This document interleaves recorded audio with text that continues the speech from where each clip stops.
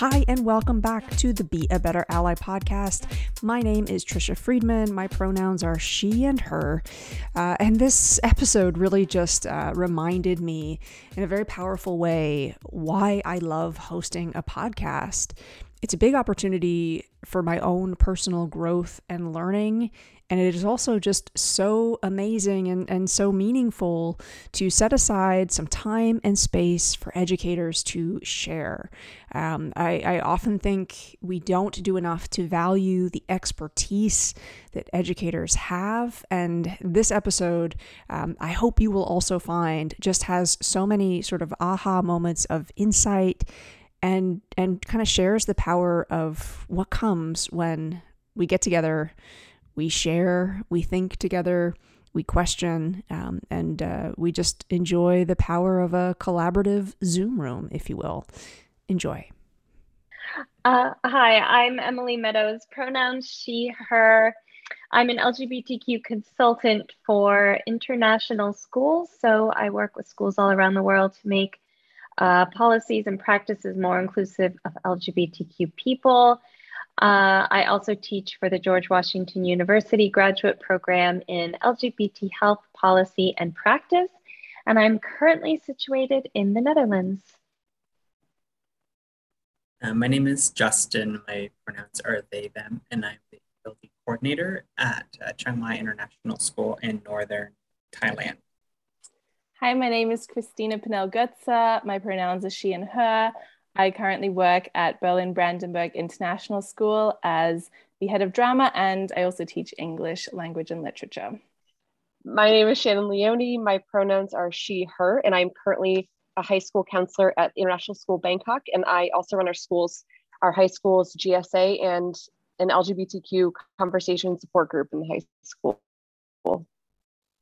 So listeners, if you're wondering, how did this incredible group of superhero Avengers, use your superhero metaphor that's applicable, how did they all come to be in the same Zoom room right now? We wanted to chat about affinity groups, and we'll dig into why that's a great topic for this specific collection of people. And before we kind of get into that, we're actually going to start, for those of you who are listening who maybe are unfamiliar or have never had the joy of being a part of an affinity group, we're going to dig into sort of what it is, what it isn't, what it might be. And I did ask our amazing panel of guests today to give a little bit of thought to that in advance. So hopefully, and I love doing that because I feel like it avoids the bandwagon effect where Christina says something brilliant and then everybody just jumps on and agrees with her. Because in my experience, affinity groups have been organized slightly differently. So I think, like everything we discuss on the show, it's great to lean into the idea that there doesn't have to be a recipe for anything. But maybe out of this conversation, we'll find out, okay, there's not a core recipe, but there are perhaps a few core values that you want to make sure are appreciated when it comes to affinity groups. So panel, I'll turn it over to you. Again, who's up first to share sort of their thinking around an affinity group, what it is, what it isn't, what it might, could, what I want it to be. I've been thinking a lot about this because I went from not having been a part of an affinity group to being a part of several within a short period of time. And for me, it's like a group of similarly identifying, or a group with like a shared identity, whether that be like a personal identity or maybe a professional identity that come together to share a space. These days, a virtual space. So that's kind of when I was lingering on that question over the past few days, and that's kind of what I came up with. I'd like to chime in. I've also been thinking about this because, similar to Justin, I found myself in several affinity groups or starting affinity groups in different spaces that I'm in. And I also feel that one of the purposes that I've found is that it's trying to provide a space for community, perhaps in areas where there isn't one for folks that's available. So for for a lot of folks, these groups can be safer spaces that maybe they're not able to access for a variety of reasons. And I also think that in some affinity groups, they can also be places for leadership and culture to thrive and people to share resources and ideas and things like that. But I think they can kind of shift and change depending on who's in the affinity group and what they need it to be as well. Agreed with all of that. And I'll add one more element, which has to do with sort of building off what Shannon said, depending on what the group needs and depending on the purpose of the group. So the four of us work together to co-facilitate the LGBTQ International Educators Affinity Group. I also co-facilitate an affinity group for whiteness accountability amongst international educators. And the purpose of that group is really different because as white people, we do not, as white people in international education, we often do find ourselves in spaces where we are surrounded by white people. So it's not that we don't have the opportunity to be amongst white people, but to come together with a focus on our whiteness and the role that it plays in international education and how we want to hold ourselves and others accountable, which is just, it's another type of a purpose for an affinity group, which is very, very different from what we do in our LGBTQ International Educators group, which is definitely more on the fun side. Yeah, and I think it really depends on the affinity group as to how it kind of is formed and what it is not, because I think for us as the LGBTQ plus International School Educators affinity group, we're very fluid, whereas I think what Emily is talking about, that has to be a lot more structured, that whiteness accountability group. And so for us right now, we're kind of just finding our feet, and we have a lot of space and flexibility to change and move with how the group is kind of starting up. With that, as you were each talking, I'm realizing, of course, you've kind of co-constructed this affinity group, and professionally, you're doing different things in your schools and in your communities. And I'm actually wondering, I don't know if that was intentional, if that happened by design of let's have, different folks who do different things in schools kind of come together to begin to shape what this affinity group might be. Or maybe, again, that was just sort of a lucky element to the design. But I'm wondering if you'd want to chat a little bit about how that's really useful within your group. I'm making a big assumption here that it is, that again, having people that wear different hats just brings in that different perspective. So do you want to talk a little bit about how you each kind of bring a unique perspective to the group, or tell me, no, Trisha, that's not right. I think what came to mind for me was the intersectionality and the need for queer spaces across, like in our case, teaching, but across all facets of teaching. So I'm specifically an English language teacher, and there's a lot of intersectionality and even research about the intersectionality between language learning and queer identity, right? And some of us are classroom teachers, consultants, administrators, and counseling, right? And it just shows, I think, the need to have this space and this conversation, and that it's really there for everybody. I think something that came up for me as well is, I like what you said, Justin, about intersectionality, because I think that's a big part of this. And I've been noticing that a lot because in my role as a counselor, I've noticed that I'm craving spaces where I can feel the sense of community. And we have this fabulous group, which has meant a lot in terms of feeling that sense of community. And for counselors, there isn't anything specifically yet that's like this. So I feel like this is serving one purpose for me, but then the other side, which is largely related to my day-to-day job, doesn't yet exist. So I think I really feel like that's the value of this sort of group, that we can all come together and come into alignment on a lot of shared values and, what we want to kind of get out of this group. But yeah, I think what's great for me is that I just hear so many different perspectives from people who are in different roles and and working in different parts of the world. And it's wonderful. I'm so grateful this space exists.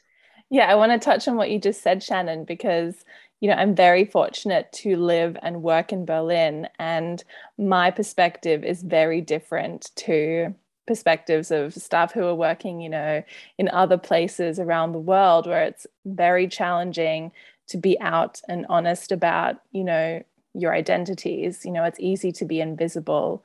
But for us, in Berlin, we have quite a few queer folks in our school, but even having those queer folks in our school means that, we don't necessarily get to hear from people internationally who are struggling. And so coming together and just recognizing that and realizing that, what we're going through in Berlin is very different to what folks are going through in different places around the world is really eye-opening, and really allows us to, because I guess in the queer affinity group that we've discussed topics around, how do we embed LGBTQ plus literature in our curriculum, or how do we embed issues into our curriculum? And just hearing from different folks around the world, it's really interesting, because I guess I've been very, I've worked from a very colonized kind of perspective. So, hearing from other people, I'm like, wow, I still have so much to learn. And so I'm getting a lot out of this space.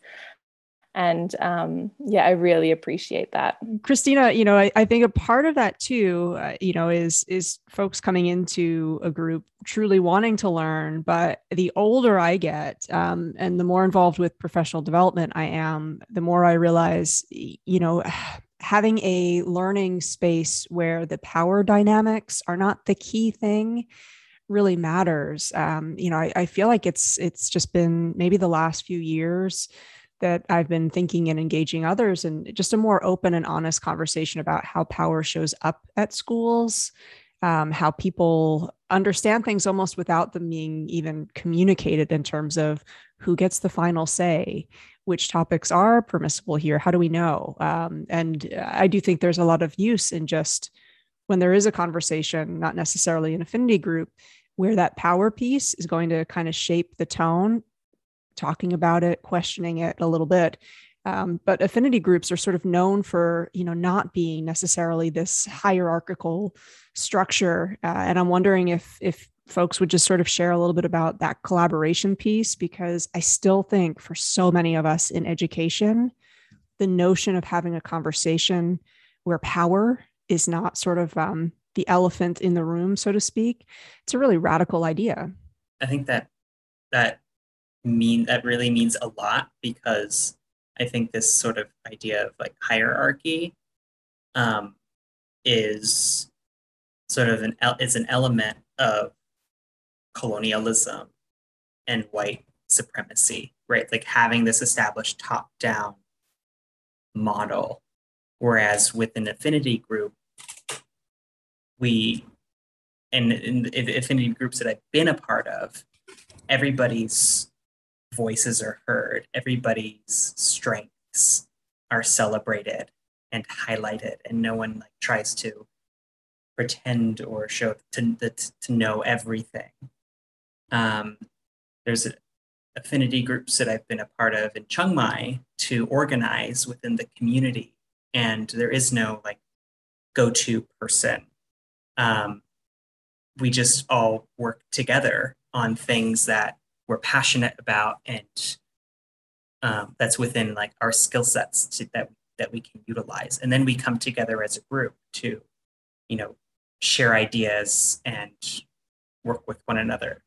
I may not be explaining it very precisely, but it's a very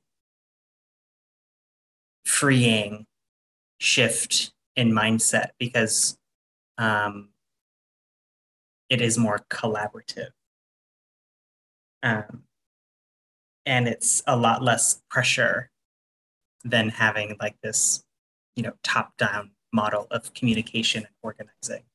It's so true. And because the participation in the group is entirely voluntary. It's a welcome open space, but no one's taking attendance or anything like that. And people can come once or come every time. It's up to the participants. So that also is a huge power shift in terms of learning on one's own time and according to one's own priorities. But then, yes, in the group, we share kind of all the responsibilities. We take turns sort of hosting and take turns, coming up with discussion questions. And so it is very collaborative from that sense. And then we also sort of try to decenter ourselves in terms of the actual time together. So a lot of it is based on just discussion amongst the participants, not sort of us leading. We call ourselves facilitators, but we're not sort of like leaders of anything. We're just creating a space for others to join us. And I think that's so important. Like, there's no competition here. We're all coming together to share our experiences. And so that power play just isn't there, because we just want to share and hold space with one another, which is, in my mind, what an affinity group really is. And how that plays out over the long term will obviously vary. Mm-hmm. I think what's interesting about this idea of power is that I've been thinking about in the context of my school that we tried to start an affinity group last year. We had one meeting.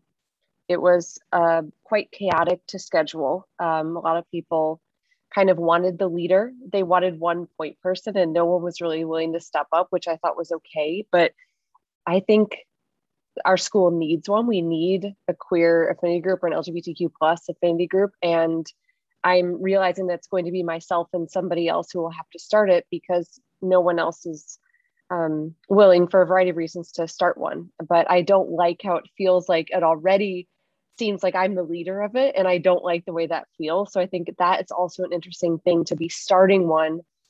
And I know that part of my role will be figuring out, how do I make this more equal and equitable for everybody and share responsibility? So, because that's a big part of it. Like you said, I think it was Christina, you said that we're not competitive. And I love that, because so many of us are in spaces where we unfortunately feel that, and for a variety of reasons. So stay tuned. We'll see how this goes with starting one at my school, but I'm hopeful that we can get to a space where it feels more like this, where it feels more that there's a group running it, but it's tough.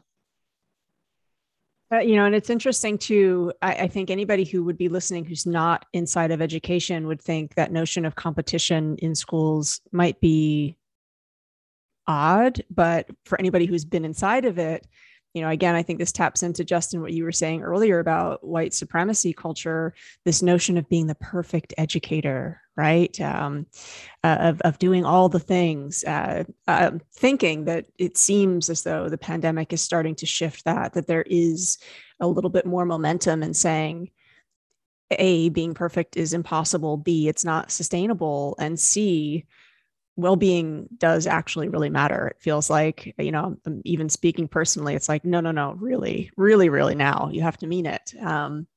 And I'm wondering if anybody wants to talk about, I just find affinity groups can be a big part of that, of just sustaining not just well-being, but joy. And I know, especially within our community, where often at schools, the onus is most often on us to, be starting the conversation, to be keeping the conversation going. Sometimes, I've even been in that situation where there's, an issue of queer phobia. Trisha, you're queer. You go do something about it. Again, this unfortunately, I think, is still a major concern in schools, where that emotional labor and just that literal labor is being dropped on our shoulders. So I'm wondering if you want to comment a little bit on, affinity group as healing, because we talk all the time about, bring your whole self to school. And it's National Coming Out Day today. And I take issue with that, because it's sort of it's 2021. Can we talk about why that is, still very difficult for so many people all over the world? And that was a little bit of a rambling question, but just the notion of affinity group as something that I don't know, maybe recharges your batteries, if anybody wants to speak to that. I'm going to kind of come at this in like a backwards fashion because I tried to start an affinity group for students last year, a BIPOC affinity group. And it worked out pretty well to begin with. It was a really great space for students to heal after the murder of George Floyd. And then I went on maternity leave and I tried to come back and start it again. And it died this year. And I think the reason for that is because people on the outside who were not invited into the affinity space didn't recognize that the affinity space was supposed to be a healing space. It was supposed to be a space where, you know, students of color could come and not have to hide and not have to, I guess, change who they were to fit into that, you know, generally white dominated society and the dominant culture. And when I think about our LGBTQ plus affinity group, I look forward to it so much because we also are not really tied down to one school and all of the staff that are at that school. I feel like because it's international and it's online, it's so freeing. I don't have to explain what an affinity group is over and over and over again to people who still don't get it. And so having the space online and being international, it's amazing because I just can just come and show up and be my authentic self. And I really want people to recognize how amazing it is for those people who, you know, like us, who have to walk around in a very heteronormative society every single day. You know, this is the 1 hour we get once a month where we can just be. I really like what you said though, Christina, about just like coming and just being yourself. And I know, and like that's a part of, I think, the healing for this LGBTQ affinity group and a BIPOC affinity group that I joined the other day. And I know I can just share, and the folks who are within the group just get it. And I don't have to explain. I don't have to go through the mental gymnastics of answering the same questions over and over and over again. For the LGBTQ affinity group, I don't have to like explain like pronoun use in class. Like it's just it's liberating to have that space, and there's really not I think school systems, international school systems are not designed for people like us to have that space. And I think that of course needs to change. And this, the fact that we, in this particular LGBTQ plus affinity group, we come from so many different countries, schools, and backgrounds. It's a space for us to connect with one another. And that even happened in the last affinity group I was in. Two folks who ended up working within the same school sort of system. And then that's a connection. And that one person is going to help out the other person with something they're short. So it's just like that wouldn't have happened if it wasn't for this space, right? So it's just an opportunity for us to process and to heal, but also to, I think, organize and work towards making change within international school communities. It's so true, Justin. And I think, you know, tying in what you and Christina both said around like just being able to be and not having to explain, I think that marginalized identities in international schools can be particularly isolated because we don't have sort of the groups we grew up with.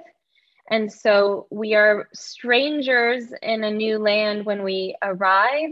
And so finding connection can be hard, and having people know you and see you fully takes time no matter where you are, no matter who you are, but it can be especially isolating for like queer people, for example. So I think that's why the international education theme to the group, it's not that we want to exclude like local educators, but that idea of being international as a queer person is pretty unique.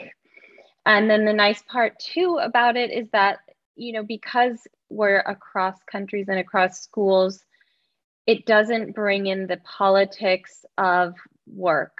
You know, what we can talk about our work, we could talk about international education, but we can leave behind the daily ins and outs of our individual sort of what's going on campus struggles. So you have the context, but without the sort of personal details. There's a little bit more anonymity, if you want. But, you know, and again, I think that point, Emily and Justin, that you both made about being able to say things that perhaps, you know would actually create some drama for us if we said them inside of our school, which, you know, and working with schools in the US and Canada now, as well as overseas, that heteronormativity piece is not unique. You know, that is a very, very common factor. And, you know, I even feel if I've been brought in as a consultant, this is different, right? People are saying we have some learning and unlearning to do. Great.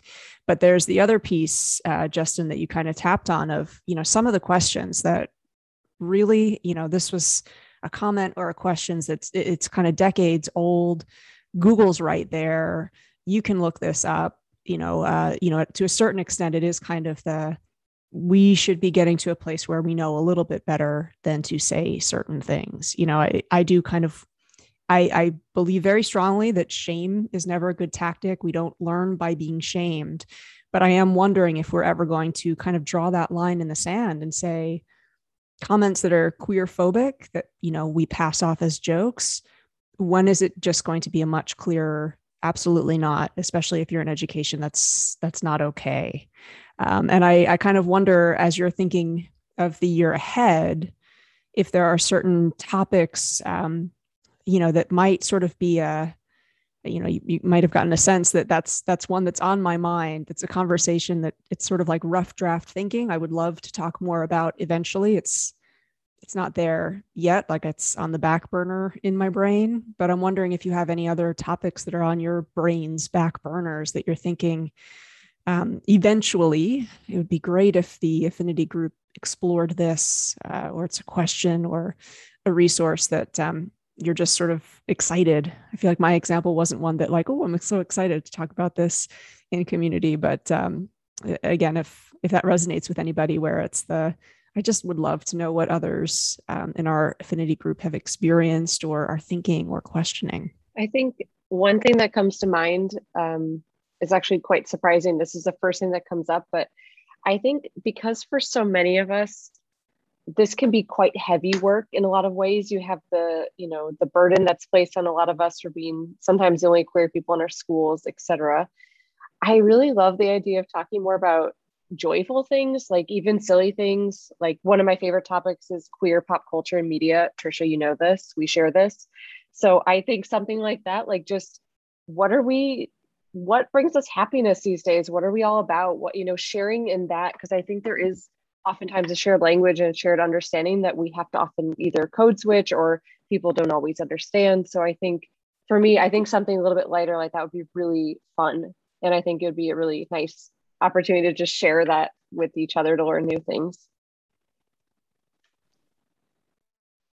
So agree with that. And actually, I was thinking, Trisha, as you were asking your question, like we've had some groups where we did talk a little bit about, like our most recent one. Wait, did we just do this? Or are we coming up on this? Decolonizing the curriculum, like through a queer lens. We just did. Okay. Can't remember if I'm thinking of the planning or the actual discussion. So like where it gets a little bit more academic and where it's getting a bit more, I don't know, serious, but also I would say more than that, we do kind of just have fun. I think more than we get into those types of topics, it's not, I don't think we're a group that came together with like a mission to necessarily make change. Of course, that all of us would like to see that, and that is certainly on the table. But the space is more a space to be. And if those topics come up, we follow them, but we're not sort of, it's not about the work during this particular time. This is a restoration and repair and healing and just validating space. If we want to get some work done, we can, but it is by no means like the main purpose. And so that sounds probably a little bit funny, but I think all of us are doing that work in our profession. All of us are doing that in our, in our day jobs. And then this is just different. It's more about like sharing and community. Yeah, and off of what you've just said, Emily, and Shannon, I would love for us in a post-COVID or like a new living with COVID kind of world, be able to have a retreat where, international school queer educators can come to like one place around the world and then just like enjoy being by the beach perhaps, and, sipping cocktails and enjoying life and just being with one another. I mean, wouldn't that be amazing? This is the dream we've been talking about.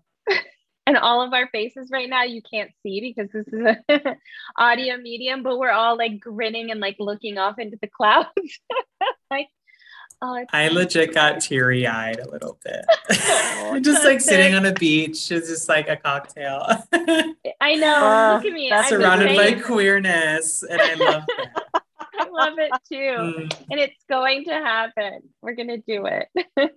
Well, and listeners, if you have a suggestion for what it should be called, because my mind was like queer associates, queer coasts, like, which URL do we need to go and make sure we can have access to? I would love to get suggestions around that. Justin, Emily, Christina, Shannon, thank you so much. Just as we wrap up, again, we were talking about the role of joy in affinity groups. We were just kind of having like a joyful moment. And I'm wondering if you might each share. Shannon, absolutely. I love talking about queer culture. And, again, it dawns on me again that those are conversations that if your school's really heteronormative, you might not be hearing, folks talk about things that come from our community, which I think is a real loss for them, because queer content isn't only for us. It is about the broad spectrum of humanity that's always existed. So I'm wondering if you have a book, a show, a song, an album, any kind of artifact that it's sort of like, this is bringing me joy, and other people, it might bring you some joy too. Any recommendations? I just started reading Queer Artists of Color, Volume 2. Queer and Trans Artists of Color. And there's like 3 volumes, and I'm on Volume 2, and it's just a series of interviews of queer and trans artists of color, and how they just create the most incredible pieces of art, and like how they create art. And it's really, really, really joyful because it's just transcribed interviews. So people are just talking from the heart. And whenever I pick up this book and read one of the stories, it just makes me smile, because you're just reading about people who are so passionate about what they do, and how they express themselves. And I would really recommend it to anybody. Yeah. I have so many, but I will choose the top 2. One is The L Word, Generation Q. Quite invested in this show for a variety of reasons. Fabulous show, highly recommend. I think I'm just starved for queer representation, especially lesbian storylines, queer women storylines, all of that. And I've also been crying a lot to Pose season 3. on Netflix. So also would recommend that. It's a wonderful show. Really, really fantastic in terms of trans and non-binary and queer representation, all of that. Okay, I do love TV, but I rarely make time for it. So I don't have any good TV recommendations. I would definitely trust Shannon on this one. But I listen to music when I run. And so I have been training. I am training for a marathon in 2 weeks. Gosh, week and a half. And so I need music to keep me going. And I will tell you, the thing that gets me through those last hard miles is Lil Nas X, Montero. Love that whole album. It is just a masterpiece. And if you're looking for something to work out to and just like get your happy, like good vibes going, it is a fantastic album. So that's my recommendation for today. Yeah, and just finally, I mean, I'm gonna go with the music theme as well. I really love Mary Lambert, and any of the music she puts out is a journey as well. Very different kind of journey to Lil Nas X, but definitely a journey. Now Monet too. She's been my workout jam for the past few weeks, and all of her music makes me just smile. Who did you say, Justin? Janelle Monáe. Janelle Monáe, yes, for sure. Yes. Totally. And as well, I feel like her music videos are just like a treasure, truly, truly joyful. Working out for me on this side of 40 has begun to look differently. So it's like a walk with a slight bit of effort is what's going on here. So I've really been enjoying the new Brandi Carlile album. She's just a poet, but definitely I don't think you'd be running to it. It's sort of walking with calculated effort is what I would call it. And I'm also just going to give a shout out to the WNBA finals are happening this week. That is a league that has used their platform for social justice for a very long time now. And I just, again, if folks can't be watching the games in real time, at least be following it if you're on social media. I think it's great to boost that league. I was looking at Twitter yesterday. Of course, Sunday in North America is a big sports day, but it was interesting to me that the WNBA finals were happening. And if you scroll through the sports menu on Twitter, not a single mention of it. And I just, again, I kind of think it's great for us to sometimes give a little bit of a signal boost to those incredible athletes who, kind of risked financial income to make sure that they were still saying what needed to be said. Justin, Emily, Christina, Shannon, thank you so much. I appreciate the work that you are doing so much.